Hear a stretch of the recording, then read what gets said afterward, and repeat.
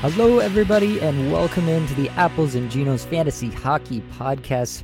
My name is Nate Grutniblink, and I'll be your host. As always, I've got my guy Blake here with me. Blake, how are we feeling? We are feeling fine. All right. We were just talking off air here that, my life is a little crazy right now. So this podcast is my sanctuary, and I'm feeling very good. All right. This is where I want to be right now. All right. That's great. I wish it was my sanctuary, but I am currently in a matchup where I am literally 0.05 points ahead of my opponent. And so I am pretty on edge. And if I just completely space out at some point through the podcast, you know that I'm just checking the score of the Arizona-Columbus game, hoping that Lawson Crouse has somehow found a way to score another goal for me. Yeah, I got you, buddy. Don't worry about that. We could see two different sides of Nate tonight in tonight's show. All right. It could be just elated or, going the other way. I don't know. I haven't seen that version of Nate yet. So that could be fun too. So we'll see. All right. Well, tonight we are going to do our customary hot and cold player analysis. Try to just make sense of what these performances mean moving forward.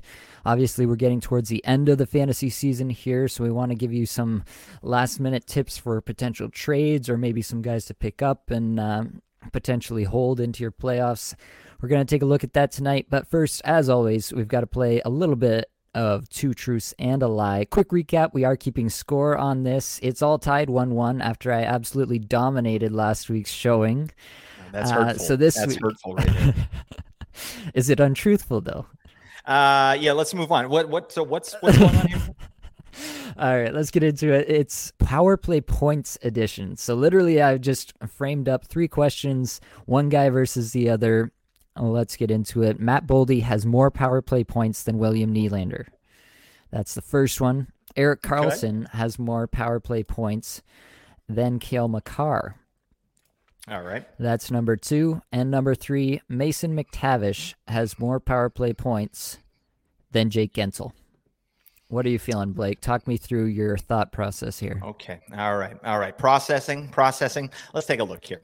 All right, Matt Boldy more than William Nylander? I don't think so. That sounds like an obvious lie, but I think Nate and I are getting into, double tricks, like trying to fool the person, but then actually throwing in something that's a red herring.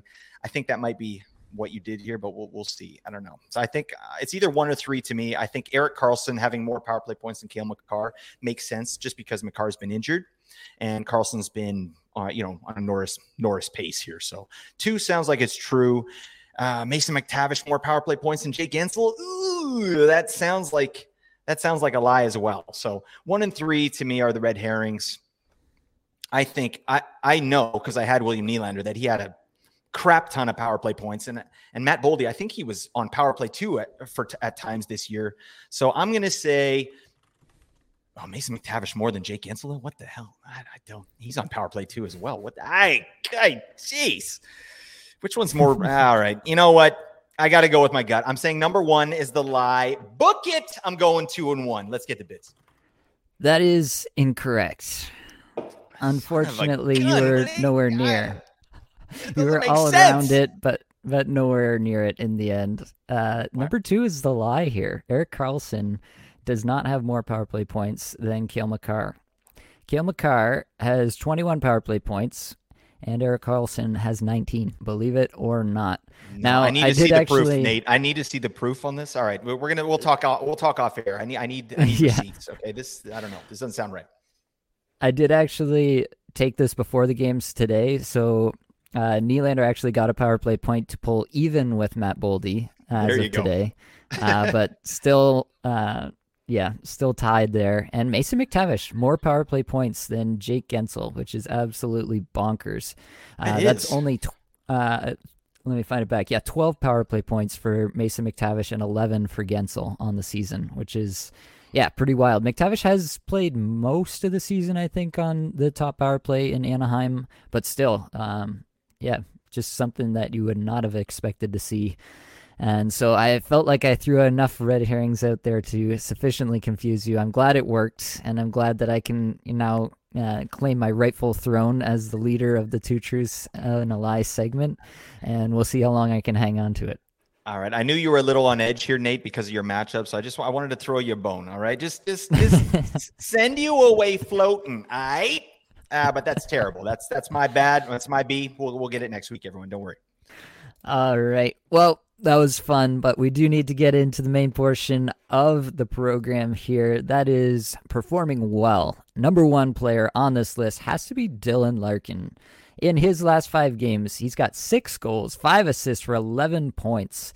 Absolutely tearing it up. I saw somewhere that he was a potential trade target at the trade deadline that some people were throwing around on some lists, and I think that's kind of out the window at this point. Detroit has come on of late. Larkin absolutely leading the charge there.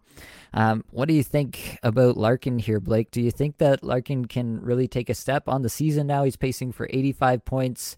Do you think that that's a reasonable take on Larkin and his current form with this current iteration of the Red Wings, or do you think that there's maybe some plus or minus to this that we should be baking in? Yeah, no, it's a good question, but I mean, playing the Canucks 2 times in 5 games is going to help with your offensive output. All right. He smoked the Canucks big time. He had 5 points in 2 games there, but I mean, then he had another 6 points in the next 3 games. So Larkin is a beauty for sure. This is a guy I like to target for sure because he drops in a lot of drafts. I think just because he's on Detroit, he doesn't quite have that name value. At the beginning of the season, this is a guy that I sort of called for as a potential like Selke, like a dark horse Selke trophy guy. So when because I think he's a defensive kind of minded center, but he's obviously got amazing skill, like 56 points in 54 games. That's an amazing season so far for Dylan Larkin. Like I'm happy to see this. And one thing about Larkin, he gets minutes. He gets a ton of time on ice. He's getting first line power play minutes, first line, he kills penalties. He's a beauty. I think he's getting hot at the right time for everybody too. Like we're approaching our fantasy playoffs. Detroit's playing well. He's actually has 13 points in his last 7 games. I don't know. I feel like Larkin, I don't think he can maintain this current pace, but I think close, like point per game pace for Larkin, and maybe a bit above that. Like he's just getting all the opportunity in Detroit, and they're starting to click now with Tyler Bertuzzi back on that top line. They're starting to go. So I think if you got Larkin, first off, you probably didn't spend a lot of draft capital to get him. So you got to love when a player like this just starts cooking, because he's just bolstering your lineup, and then hopefully your big guns are killing it too. But yeah, I'm a big fan of Dylan Larkin. I actually didn't get him anywhere this year, and he's a player that I like to target. I've had him before, and yeah, he's doing awesome. He's only 26 too. Love this guy. Yeah, absolutely agree. I do think that Bertuzzi coming back probably had something to do with it. Them just having that pre-existing chemistry. We actually talked about Bertuzzi last week and him being a potential add and potentially a really solid piece to add to your fantasy lineup, especially given the schedule that Detroit had this past week. Yep. And yeah, he absolutely came through, had some pretty big games. And so I think overall, I think a point per game feels pretty right for Larkin rest of season. I think that's reasonable. Shots per 60 rank over this 5-game stretch, 34th in the league, 58th in individual scoring chances, 4 per 60. The team numbers not nearly as good, 253rd in Corsi 4 and 168th in scoring chances, 4 per 60. But obviously that's through no fault of his own. He's definitely the one carrying the bus there. I feel like this is about where I feel like Larkin should settle as, the talent level around him continues to rise in Detroit. So if I'm looking at him for the rest of the season, I feel like point per game is probably reasonable, and that's about where I'd probably place him going into next season as well. Another guy from Detroit that I want to mention while we're on the team is Robby Fabbri, who has kind of appeared out of nowhere to throw up 3 goals, 5 assists, 8 points in his last 5 games. Is there anything to Fabbri on here? He's playing on that top power play alongside Bertuzzi, Larkin, Perron, and Seider. Do you think there's more here than just a flash in the pan with Fabbri? I'd need to see more with Robby Fabbri. I think I'm happy to see the production, 12 points in 19 games he's got. His shooting percentage is pretty high. He's almost at 27%. So that's not sustainable, obviously. And his deployment is reasonable. He's in between like 15 and 18 minutes. So he's getting that sort of second line time with who's on the second line there? It's Rasmussen. Yeah, I like Rasmussen a lot. Yeah. Rasmussen and Kopp. That's right, Andrew Kopp. And he is, like you said, he's getting that top power play time. So I like the player. To me, he's still a streamer, and he's a schedule streamer. So when Detroit has a great schedule, this is one of those guys you can target. I think, this is just one of those classic guys, though, that we see every week where you're like, by next week, we'll have forgotten. He'll go 3 or 4 games without any points. But I like to see it. It's nice. I've liked this player in the past. Robbie Fabry, like he had some good years. Who did he play for before now? St. Louis. That's right. So he just always had a lot of potential. He never kind of reached that potential. Right. But he's on a 52 point pace now. That seems reasonable, like rest of season, especially if he continues with his deployment. I haven't really thought about this player too much, but it's nice to see. Yeah. And Detroit is cooking. So they've played some weak opponents and they're capitalizing. Yeah. The one thing I will say about Fabry, a single shot in each of those 5 games, despite all the points that he scored. He scored 3 goals on 5 total shots, which is pretty impressive stuff to be able to convert at that rate. So I don't see that continuing, obviously. It's still a nice spot to be in on the top power play, obviously. Detroit this week upcoming has a 3-game schedule, but no off nights, so it may be a little tough to keep Fabry around for this week. I would not hesitate to throw him back if you're looking for a better streamer, if you need to open up some space, some off nights on your roster. If you're wondering about what to do with Fabry, if you were in a deeper league and you did pick him up because he was getting hot, I wouldn't hesitate to throw him back for this week. I totally agree. He's a guy in deeper leagues that you could look at when Detroit has a nice schedule, but as soon as that schedule dries up, then he's going right back in the waiver wire pool. Absolutely.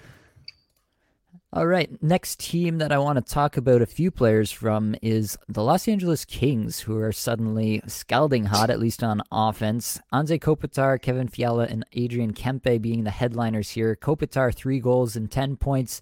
Fiala, 4 goals and 9 points. And Kempe, 8 goals and 9 points. All of these guys, obviously, just dominating of late. Is there one of these guys in particular that's got you really excited moving into the rest of the season?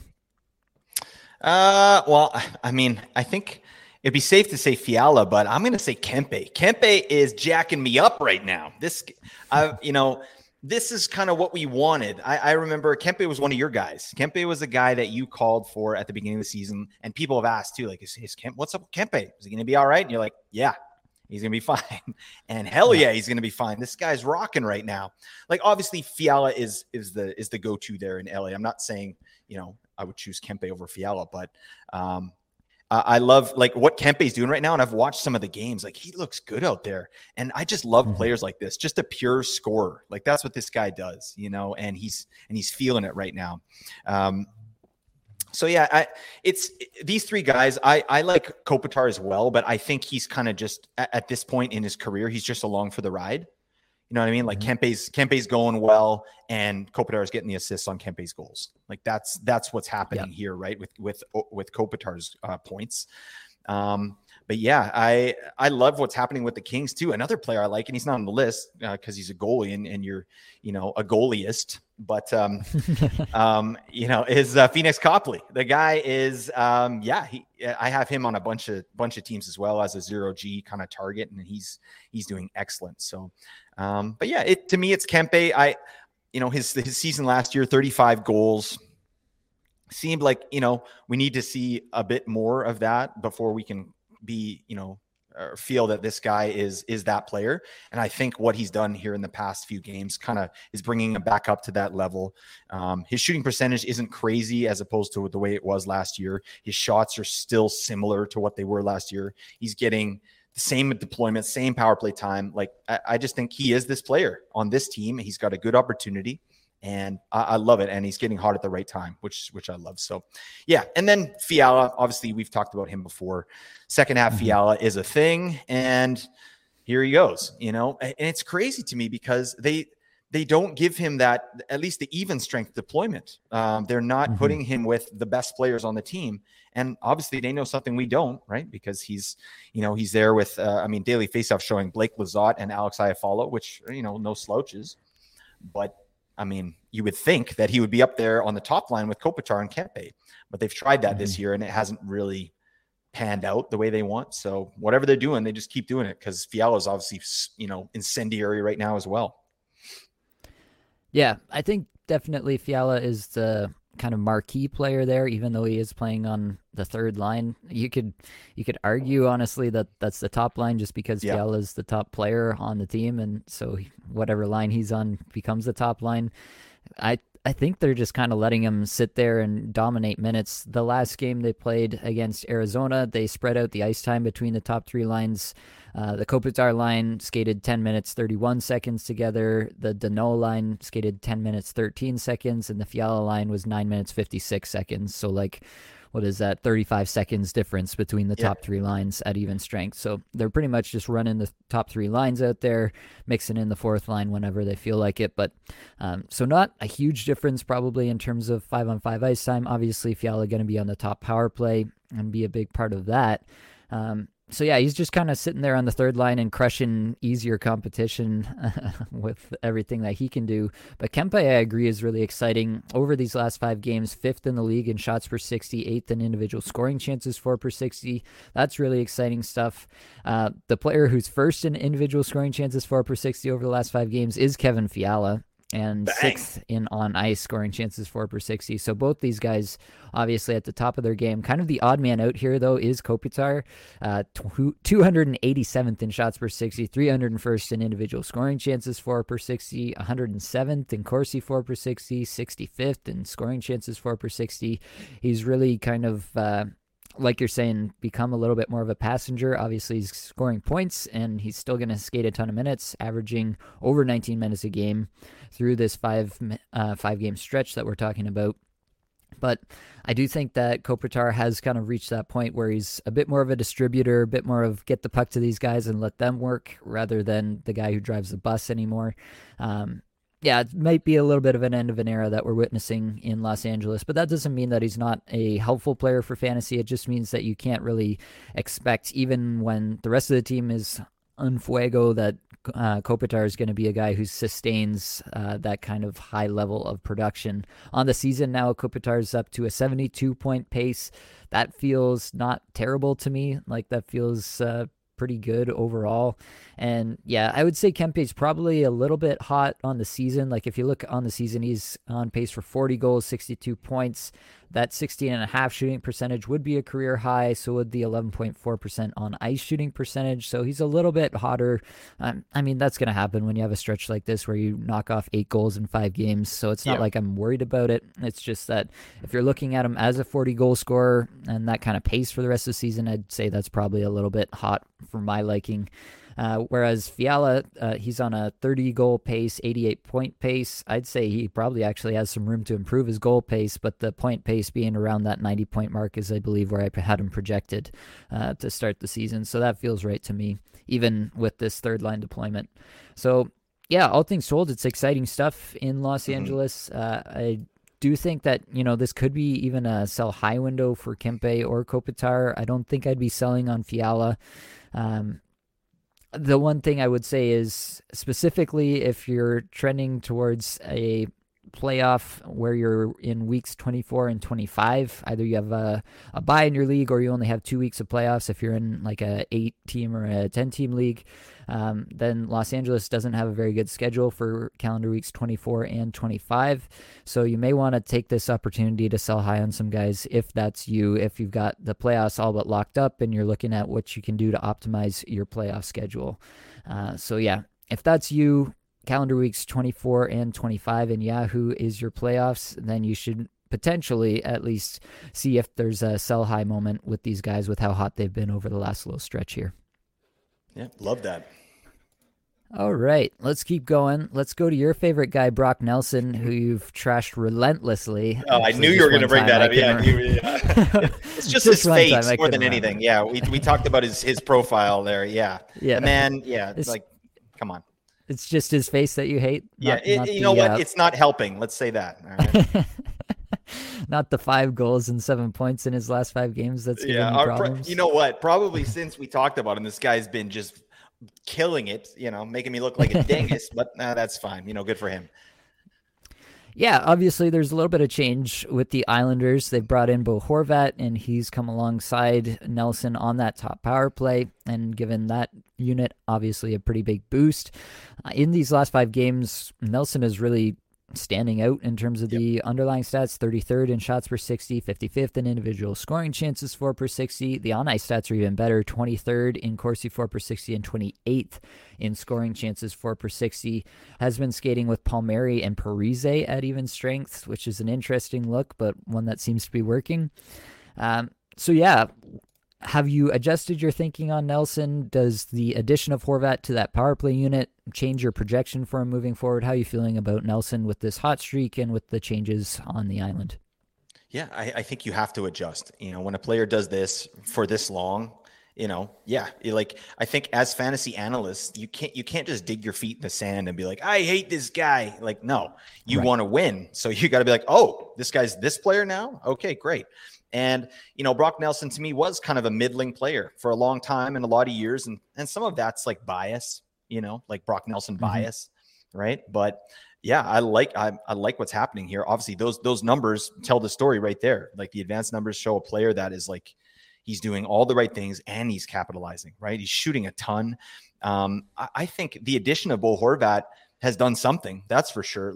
And I'm wondering, if, that top line, they're all chugging minutes. They're getting a ton of deployment. So maybe that's opened up some, like the opposition pairings, the line matching with Brock Nelson. Maybe he's facing a little bit easier competition. Obviously Bo Horvat is getting some attention on the power play. So does that open up Brock Nelson? Like he's I like what I'm seeing. The Islanders, this is not what I know of the Islanders, right? Have them to kind of score in bunches like this. And that's kind of what's been happening. So I think, I'm slowly coming around to Brock Nelson. And I think, if you got him this upcoming week, man, you're going to love it because Islanders got a great schedule and he's flying right now. So yeah, I'll definitely adjust my expectations of Brock Nelson. I don't know. I mean, moving forward on the season, so he's on a 76-point pace. I still don't think he can be a point a game or a point per game player moving forward. I just don't think so. But like what he got last year, 59 points. I think that's doable again. So 60 points, 65 points is kind of where I'm seeing Brock Nelson, with over 30 goals, which, I think that's reasonable. But I don't know if he does that even more, kills me again. Like, next year, Brock Nelson, super team. I'm getting him on every one of my rosters. No question. All right. But, and until he changes his face, all right, on some of his profile pictures, like that's, I just can't abide by this. But yeah, good for this guy. He needs a better ring light or something for those, team photos. Two things on Nelson. One thing I want to touch on before just talking about the player, but the point you raised about just not writing off a player just because of priors, basically, on a player. Like Jeff Skinner comes to mind, right? Who is just written off, had 2 pretty terrible seasons back to back. But the underlying stats were always there with Skinner. It just seemed like he was just getting absolutely tortured by his coach, essentially, like dropped to the 4th line and for whatever reason, just not allowed to play in those offensive situations, which is literally all that a guy like Jeff Skinner offers you as a hockey player. So really didn't make a lot of sense. When you have a guy like Nelson, who this admittedly is a different situation, right? Like with Skinner, he broke into the league. I think he may have won the Calder. Did he win the Calder that year when he broke into the league? He was at least a finalist. I can't remember. But he was obviously a guy who broke into the league, was very hot to begin his career. Everybody was on board with Skinner initially and then had a falling off. Whereas Nelson, a guy who's been much more of a slow burn throughout his career and kind of really taken off, I would say, like the last half of last year and then this year is really would be considered his breakout, more or less. And to be honest, I think that's a harder thing to wrap your mind around as a fantasy analyst or a fantasy player, is when a player shows you a certain level of play for so long. And, it's not like the deployment is all that different in his last 4 seasons, including this one: 18 minutes, 51 seconds, 17 minutes, 50 seconds, 17 minutes, 40 seconds this year, 18 minutes, 48 seconds, within a minute of each other throughout these seasons. But it's really just been the last season and a half that he's kind of taken this next step. The one thing I will say that's really kind of bolstered his profile for me is the underlying team context, where he's gone from, like last year, his Corsi 4 per 60 was 59.9. This year it's 70.7, which is a huge uptick in terms of just chances being generated by his team while he's on the ice. He's added 5 more scoring chances 4 per 60 this year to his on ice profile as well. So that's obviously a huge number. And then the on ice shooting percentage in line with last year, the shooting percentage for himself personally in line with his career numbers, the IPP in line with his career numbers. I kind of feel like I'm on board with Brock Nelson at a 76 point pace, 33 goal pace. That doesn't feel crazy to me. It feels like the Islanders have changed their structure. They used to be obviously this defense first team, and under Lane Lambert, they've gone to a more offensive style. It hasn't necessarily worked out the way they wanted it to. Right. But what it means for us in fantasy is that Brock Nelson is on the ice for more scoring chances for, and he's converting on that because he's taken a step in the last year and a half. Whatever light bulb has turned on for him, it seems to be something that's going to keep turning on for him, and he's going to keep lighting lamps as a result of it. So yeah, for myself personally, I feel like I'm pretty on board with Nelson at this pace, 75 point pace. I don't think there's a huge ceiling beyond this unless he goes on some kind of crazy shooting percentage bender or something like that. But yeah, I feel like this is a player I would expect Nelson to be. Now that they've added Horvat, they have that kind of added dimension on the power play that he can, maybe gain a couple more points off for the rest of the season and keep that point pace up. I kind of feel like Brock Nelson is this guy now, 75 point Brock Nelson. Who would have thought after all the years that he put together? He was like a career third liner to me. That's what he's been. Even just looking at his old numbers here, he's he had a 65 point pace like 4 years ago, but everything else is like 40 points and under. Like for the season, that's what he's doing. But I think this is a player to watch for next year, and obviously, definitely. Of course, he's rostered this year, but this is a player to watch next year. Maybe a player you can get at value because people are probably still thinking like I am. Like, yeah, look at this guy. Like, look at his face. This guy, first off, he got 37 goals last year on pretty high shooting percentage, but I mean, he's going to get over 30 again this year on a more reasonable shooting percentage with, better numbers. I'm here for it. I like it. Yeah, absolutely. Well, another player that's left the island, a former teammate of Brock Nelson, Anthony Beauvillier, coming to you there in Vancouver. 4 goals and 6 points in his last 5 games and skating about 19 and a half minutes a night through this recent stretch. I'll turn it over to you, Blake. What are you seeing from Beauvillier? Can we expect this moving forward? Obviously, the deployment is good. Do you expect that to continue? Yeah. I don't see why the deployment will change. Anthony Beauvillier to me is like he was a typical Islander being stifled by sort of that Islander system that they had under Barry Trotz and just sort of the way it was, right? It was just this is an offensive player, and now with the Canucks, he's getting a look with Pettersson and Kuzmenko on that line, and Pettersson is playing unreal right now, so. He's along for the ride, and he looks good out there. But to me, the hot streak that we're talking about, these points that he has, what is it? Yeah, 6 points in the last 5 games. It's just due to opportunity, right? It's not so much that Beauvillier is driving, in my opinion, just watching it, but he's opportunistic. Like, he's out on power play 1 as well, and the Canucks do have a good power play 1 if they move it around really well. You got Pettersson out there. You got Hughes. These guys, they whip the puck around. I mean, and Pettersson's, he's playing his best right now. So the fact that he gets to be on a line with Pettersson and just give the puck to Pettersson and get in the right positions. Like he had a nice tip last night. He's just standing, 15 feet in front of the net with his stick in the air, and Pettersson shoots it, and it was a quick tip. And, so like I was saying, he's not really driving things himself, but it's a great, I could see him, just under point per game, for the rest of the season. And maybe, next season, like a 60 point player, 65 point player, maybe. That's kind of where I'm at with Beauvillier right now. I'd need to see more, but I like him. I like his fit in Vancouver better than I liked it in New York. Mm-hmm. Yeah, I think definitely they're giving him an audition. It feels like essentially right in Vancouver to see if he's going to be a real big part of the long-term plans. Beauvillier's been a guy. He has one season under his belt back in 2018-19 where he cracked the 10 individual scoring chances for per 60 mark.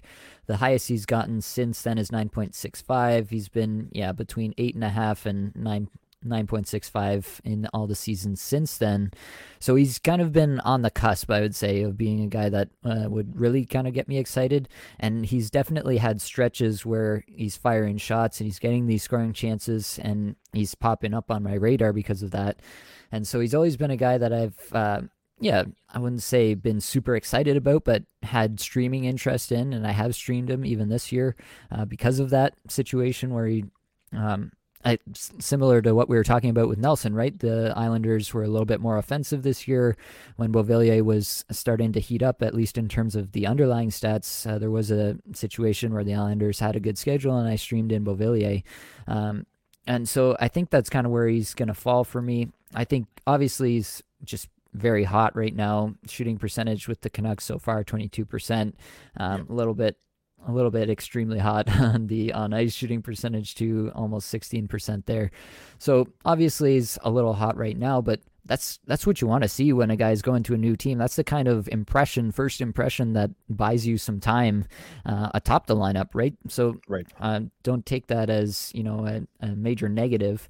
In terms of his underlying stats, they've kind of actually remarkably remained almost exactly the same on an individual level as to where they were with the Islanders. That hasn't really changed. Just obviously way more minutes playing on the top line, top power play, and then the team context obviously better. He's gotten a big bump, and Corsi 4 per 60, scoring chances 4 per 60, that stuff playing with Vancouver. So I do think for the rest of the season, he's probably, until, this deployment changes, I'd be holding on to him unless Vancouver had a truly terrible schedule one week. I haven't gone through their schedule for the rest of the year or anything, but as long as it's not a truly terrible schedule, I'd probably be hanging on to Anthony Beauvillier. Like next week, the Canucks have 3 games played, 0 off nights. I'm holding Beauvillier, even though it's not a great schedule for the Canucks next week. That's kind of, I guess, the kind of safety net he's built for himself with me as a fantasy manager at this point. Yeah, absolutely. I agree with the hold there too. And fun fact, I was just looking this up. Beauvillier has 3 power play points on the season, all goals, and he's had them all with the Canucks. What the hell? That is interesting. What? I mean, so, and I'm looking at some of these power play on ice numbers. Like, that's a big difference between him in New York and Vancouver. Like, he's playing 5 minutes one night, almost 7 minutes the other night. He's minimum playing 2 minutes per night on the power play with all the best guys. So yeah, this guy's a hold. I think, like you said, it's an audition for the rest of the season. They're going to give him all the opportunity he wants. And he looks good out there. He's not a liability in any way. So I like that. It's a good pickup, honestly, for that Bo Horvat trade. Like, I don't know if this guy Aatu Räty turns into anything, then we're looking pretty good, because I still maintain Bo Horvat. He's going to fall way off. All right. You should get out of that man's kitchen right now. All right. All right. You heard it here first.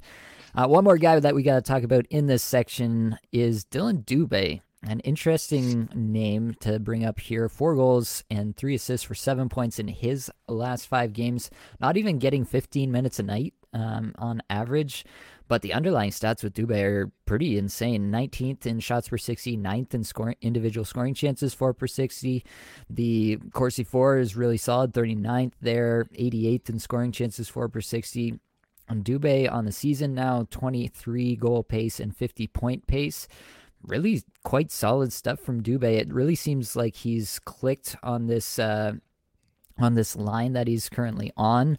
And yeah, I don't know. Is there something here now that he's playing with Tyler Toffoli, who's obviously a good player? Is there something here with Dubé that we should really be kind of hanging our hat on? Is he someone to actually hang on to at this point, even though, the deployment's not optimal, but it's pretty hard to argue with his rank league-wide over the last little bit and the results. The Doobie Brother. I love it. Stay off the weed. All right, Dylan Doobie. That's we don't do that. All right. normally I would say this guy, get out of my sight. Like, this is just a flash in the pan kind of guy. But with those numbers underlying, and Calgary having a good 4-game schedule next week, I think they have 2 off nights. Like you give him another week. You hold him. He should be rostered. You hold him for another week, and let's talk in a week. Let's see what he does in this week, because I want to see that time on ice increase. Like I think that's kind of, he could be a player like, Arthur Kaliev or Oliver Wahlstrom, like these guys that don't get the minutes, but they have the good underlying numbers. Like right now he's also converting. So that's the difference there.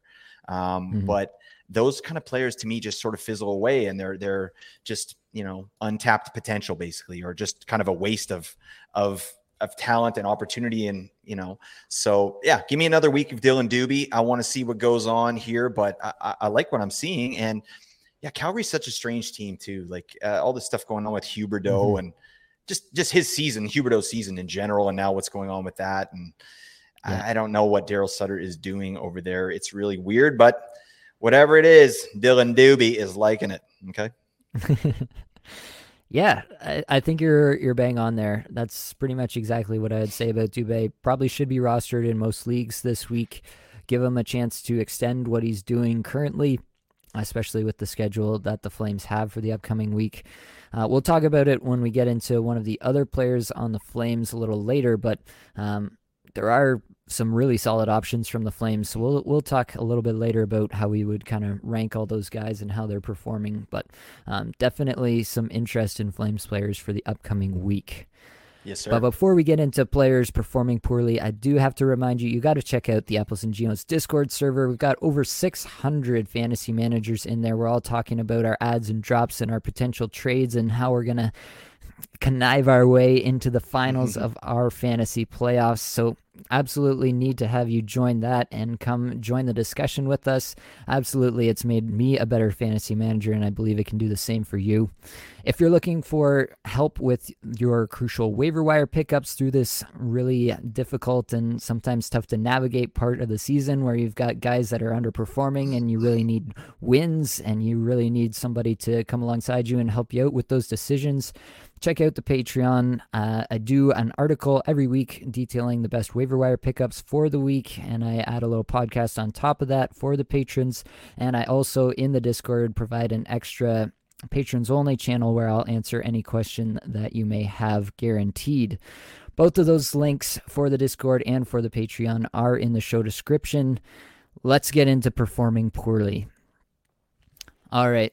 Top of the list, let's go back to Calgary. I want to get into this while we were just talking about Dylan Dubé. I want to talk about Andrew Mangiapane, who is another name that a lot of people are going to be looking at as a potential add given the schedule that the Flames do have this week. Mangiapane just 1 goal in his last 5 games, but again, it's the Flames. They have the good schedule. Mangiapane's been a guy who's been hot in the past and gone extremely hot, actually. On the season this year, he's just having a really disappointing season compared to what he put up last year. 17 goal pace, 42 point pace. Do you think... so let's frame it this way. Andrew Mangiapane and Mikael Backlund and Dylan Dubé, I would say, are kind of 3 guys that a lot of people are going to be looking at from the Calgary Flames for this week, and they're going to be deciding which one of these guys they want to pick up. Do you have a strong preference between these 3 guys? Is it all the same tier to you? What are you thinking? Yeah, it's a great question.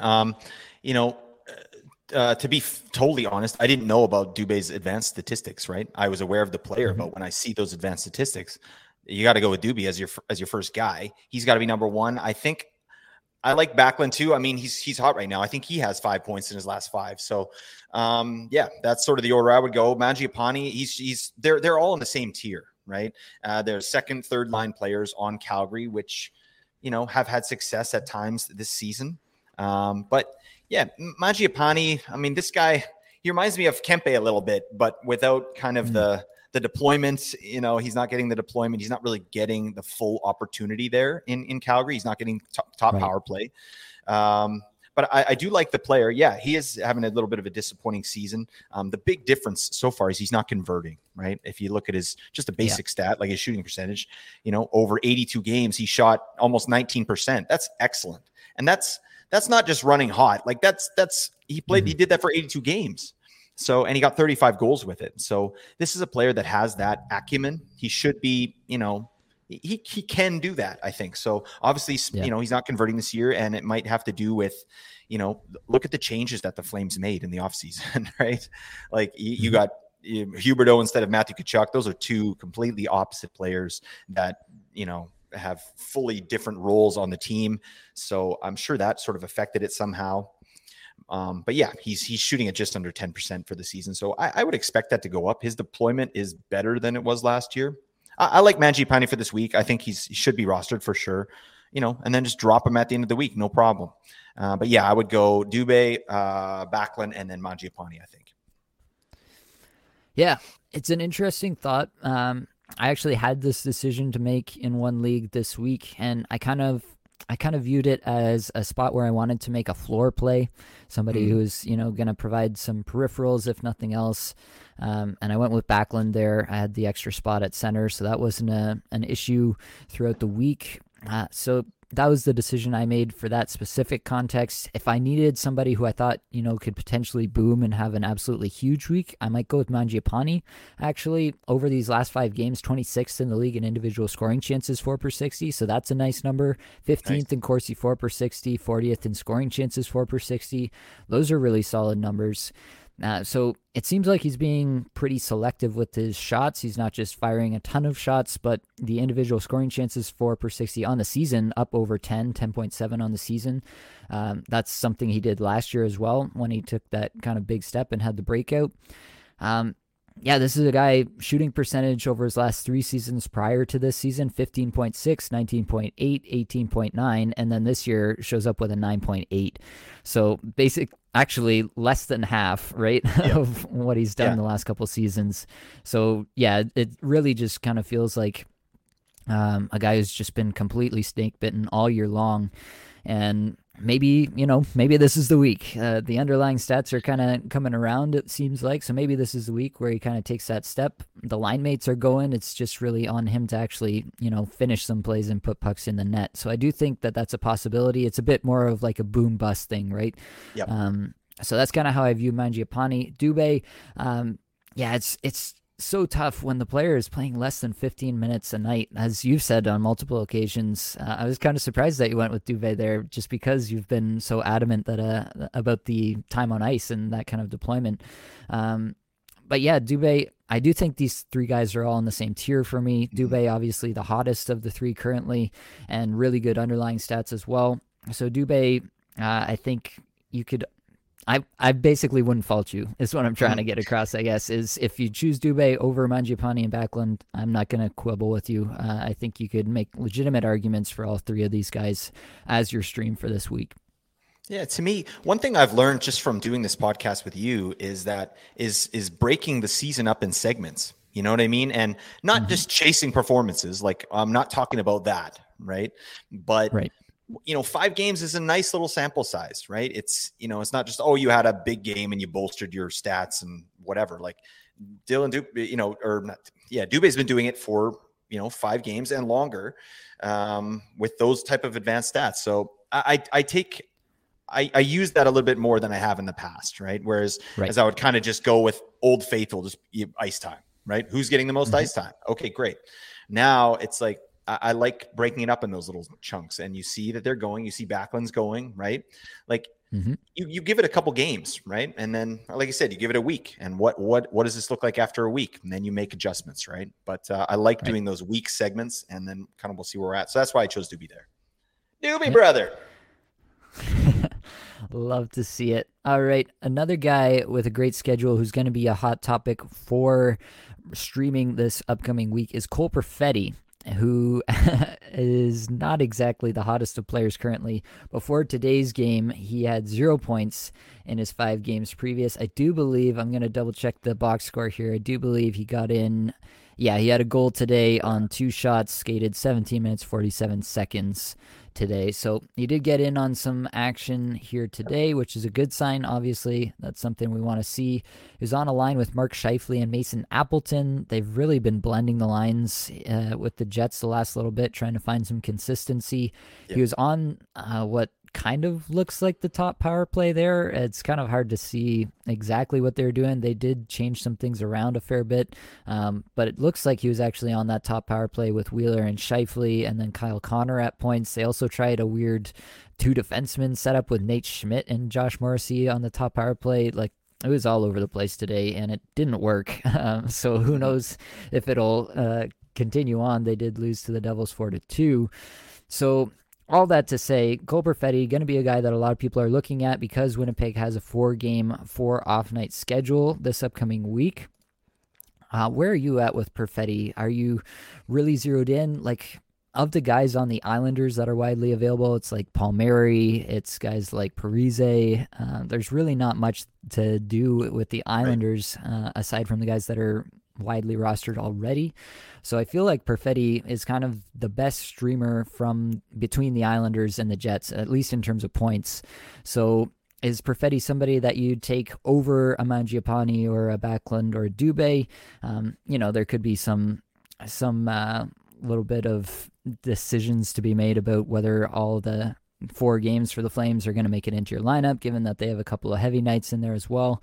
Yeah. How does he kind of mix into this with those guys that we were just talking about?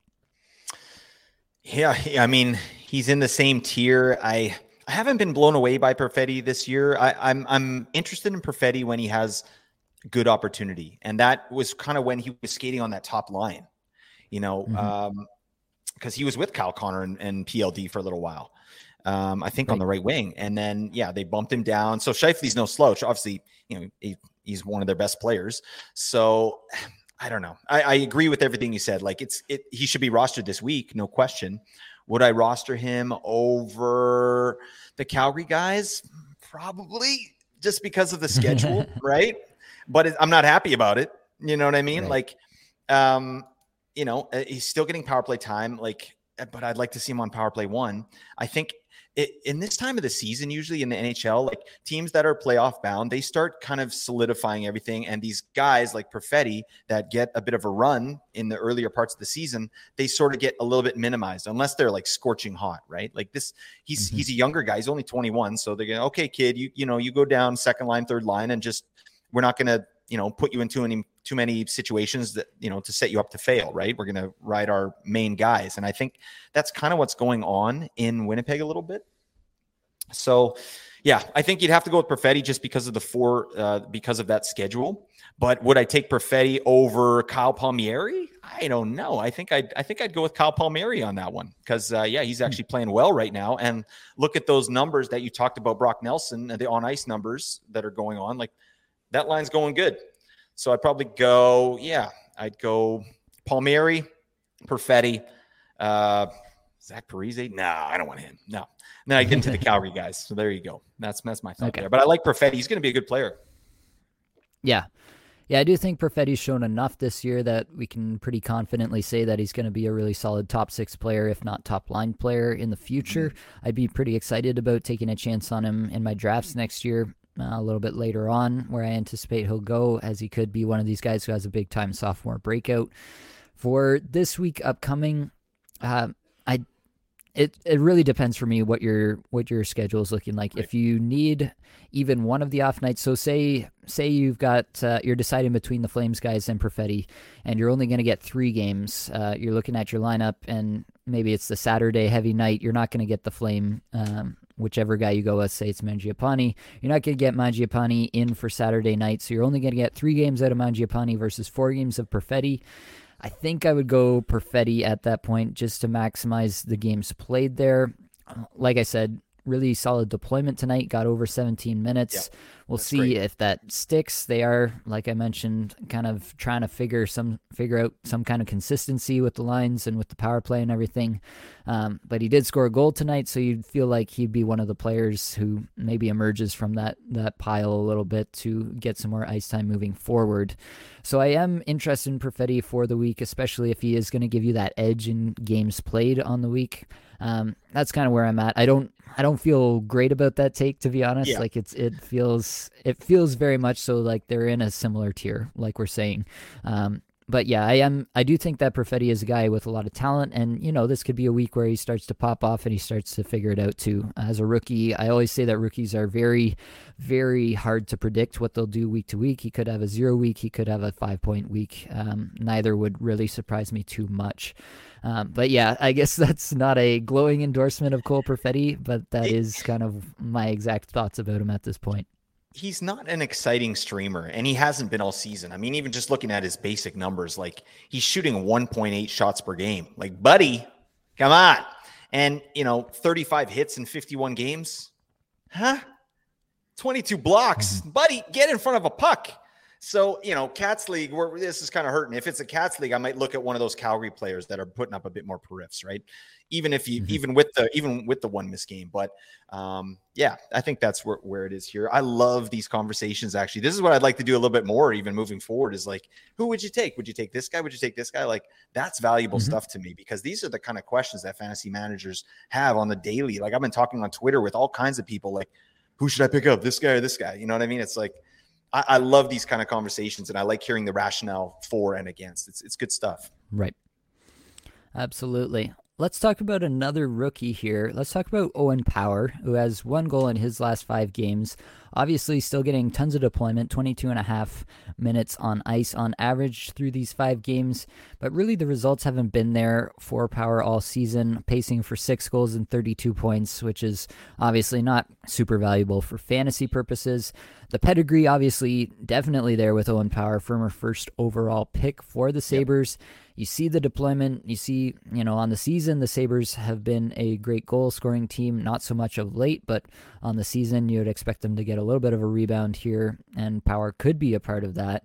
Do you have any interest in Power? The Sabres do have a solid schedule this upcoming week, which is why I kind of brought them up. They do have, similar to Calgary, they have 4 games played with 2 off nights. They kind of have it reversed, though, where Calgary has Thursday and Saturday heavy nights. The Sabres have Tuesday and Thursday heavy nights. Yeah. No, I'm not really interested in Owen Power. I like the player, and moving forward, and especially now with the way that Buffalo is and the amount of young talent they have and locked up for the next few years, like Owen Power is going to get an amazing opportunity, soon. And I love the deployment. I do like that. So they're showing a lot of confidence there. So he's doing some good things defensively. Like, he's definitely not a liability. But I mean, we just talked about Cole Perfetti as a rookie, and it's not that exciting. And how about a rookie defenseman?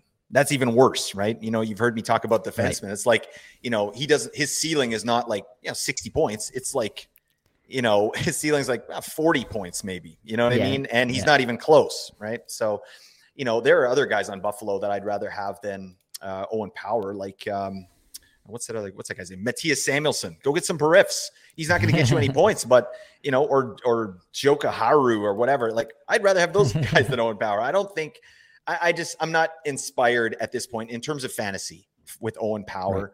Right. I think this is kind of who he is for the season. And I love that he's getting time. I think that's what young players need to develop, right? He's getting an amazing, time on ice with really good players. And I'm sure he's learning a lot. He's a big kid too. He's like 220, 6'6". Like, this guy's going to be a beauty. No question. Like, you don't get drafted first overall, and like, I just think defensemen take longer to develop, right? Even look at Mo Seider this year, right? Came out firing last year, and then, came back down to earth this season, trying to, figure his way out in the NHL. And that's probably what Owen Power is doing right now. But yeah, I think there's better guys you can get. Go get one of the Islanders defensemen, like Pulock or Adam Pelech, or not Pelech, or Scott Mayfield. Yeah, one of those guys. Yeah, I tend to agree on Power. It's interesting to me with Power because he is one of the more highly rostered guys. He is getting second power play deployment in Buffalo, obviously tons of minutes. So you like to see all those sorts of things. But yeah, the results just haven't been there at any point really for Power. What I would say is he's flashed in a few stretches for me, just like 2-3 game stretches where he's put together some pretty solid shot totals and chance totals.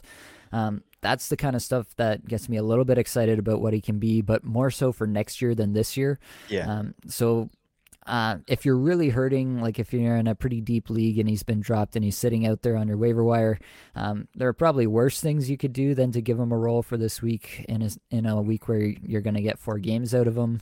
That would be okay with me, but I tend to agree. There's probably some other options out there that you can do better with. But all that to say, I am not writing off Power because of this season. That's kind of what I wanted to bring him up here. Right. I'm not writing off Power and his offensive potential in the future. There have been some flashes. They've been brief and few and far in between, but they have been enough for me to say that I think they're just bringing him along the right way. They're letting him focus on playing defense while Dahlin takes the offensive load. And once he's ready, I do think that Owen Power will be an offensive defenseman in the league. Yeah, absolutely agree. All right, I want to talk about a couple more defensemen, actually, and a couple guys who've been a little bit disappointing. Aaron Ekblad is one, and Ekblad has kind of had a pretty miserable season overall, pacing for 15 goals, which is solid, but only 46 points. I think a lot of people had him projected in like a 60-plus point range for this season. And so that's obviously been a huge disappointment with Ekblad. The other guy I want to talk about is Tony DeAngelo. What's his name again, Blake? Can you say that for me? Tony DeAngelo. You got to say it like that, Nate. All right. How many times I got to tell you DeAngelo? You got to come on. I'm still learning. Yeah, that's fine. That's fine. We have time. We have 10 time. or 12 more years, but I'll get there. So DeAngelo's got 14 goal pace on the season and a 49 point pace on the season, which is honestly about where I had him projected for the season. But both Ekblad and DeAngelo kind of showing up under the hood for me here in terms of shots, at least. Ekblad 5th amongst defensemen, shots per 60 over the last 5, and DeAngelo 12th. Are you panicking on either of these guys? Are you holding them? Philadelphia has a solid schedule for this upcoming week. So I feel like DeAngelo probably hit the waiver wire in a few leagues recently, so he's out there for a number of our listeners. Would you be interested in going out to pick up DeAngelo in a week where you're probably going to get some usage out of him?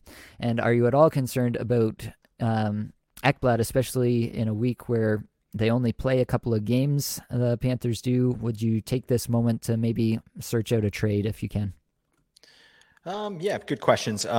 First, Tony DeAngelo, I think, you should roster him this week for sure. This is I'm with you. Like, this is where I thought DeAngelo was going to be. This, again, is a player I called as a bust, and he was going crazy at the start, and now he's, come back down to earth, and that's fine. I just watched the Canucks Flyers game too, and DeAngelo is not he's not noticeable. You know what I mean? Like, he's only noticeable for bad things. You know what I mean? Yeah. Like, what was he doing there? That's a terrible giveaway. Or what, he's an offensive defenseman that is currently not producing any offense. So, plus, there's some turmoil there, a little bit of turmoil in Philadelphia with the coach, as expected. So that said, he should definitely be rostered. Like, this is a guy who's getting all the top power play minutes. He's an offensive defenseman, and the underlying numbers, like, he's shooting, which is great, right? He's still getting reasonable deployment. Even though he's kind of been in the doghouse for a little bit, like, those days of 30 minutes are gone, right? Now he's looking at like 20 minutes, maybe. Yeah. So which is fine. Like, that's kind of where he was with Carolina, right? And he put together a really, like, that's what DeAngelo can do, and he can still do with the Flyers. Like, the Flyers, they were snake bit last night too. I mean, the Canucks backup goalie Archer's Silovs, like, had a good game, right? Konechny could have had like 5 goals, So it just, Tony DeAngelo, roster him this week. Get him out of your site next week, no problem. But he's going to get you some power play points too, right? And then as far as Ekblad, I mean, if you can trade him, he doesn't hold a lot of value. Like, and the person, like, so you drafted him, you probably drafted him in the 3rd round. He was one of the top, or that second tier of defensemen there because of the season he had previous, right? Where he had 15 goals in 61 games, good per riffs and everything else. And his stats remind me of just the way Florida has played this year. I mean, besides, Matt Tkachuk, it's just like, it's just the tale of 2 seasons. If you look at the, last season and this season, and he's a victim of it, just like everybody else is. And it's good to see that his numbers are still there, that he's still putting together some good numbers. Like, he's a great defenseman, right? I think what he did last year is achievable again, but it's just been a rough year for Florida. And it's kind of inexplicable. I can't even really put my finger on it, but if this is, you drafted him. It's kind of like drafting Hedman too, right?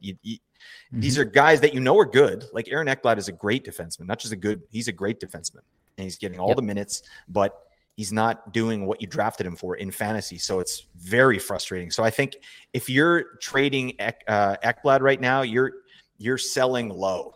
You know what I mean? And it's not a good idea to sell low. So I think you just have to hold on Ekblad, enjoy some of the periffs. Like he's getting monster minutes.